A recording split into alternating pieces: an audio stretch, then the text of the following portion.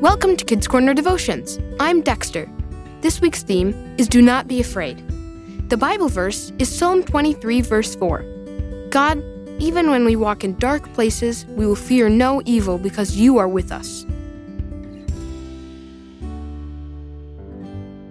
One windy night, John kept hearing a banging outside of his bedroom window. It scared him so much, he woke up his older brother and made him go outside and check it out. His brother came back, took John outside, and showed him that the wind was banging a tree branch against the wall outside of his bedroom. Now John knew he didn't have to be afraid. We have all felt afraid at times.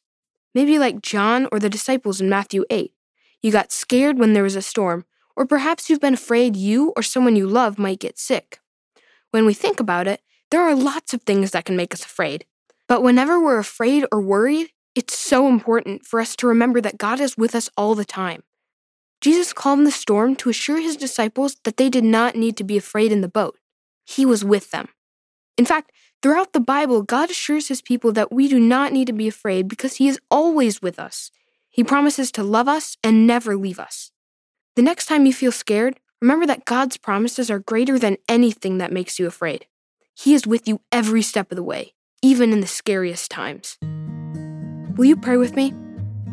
Heavenly Father, you promise us that you are always with us. When we get afraid, help us to remember that promise. Thank you for loving us so much that you never leave us. Amen. Take some time this week to read the Bible reading, Matthew 8, verses 23 through 27, and ask the Holy Spirit to lead you and how these verses apply to you this week.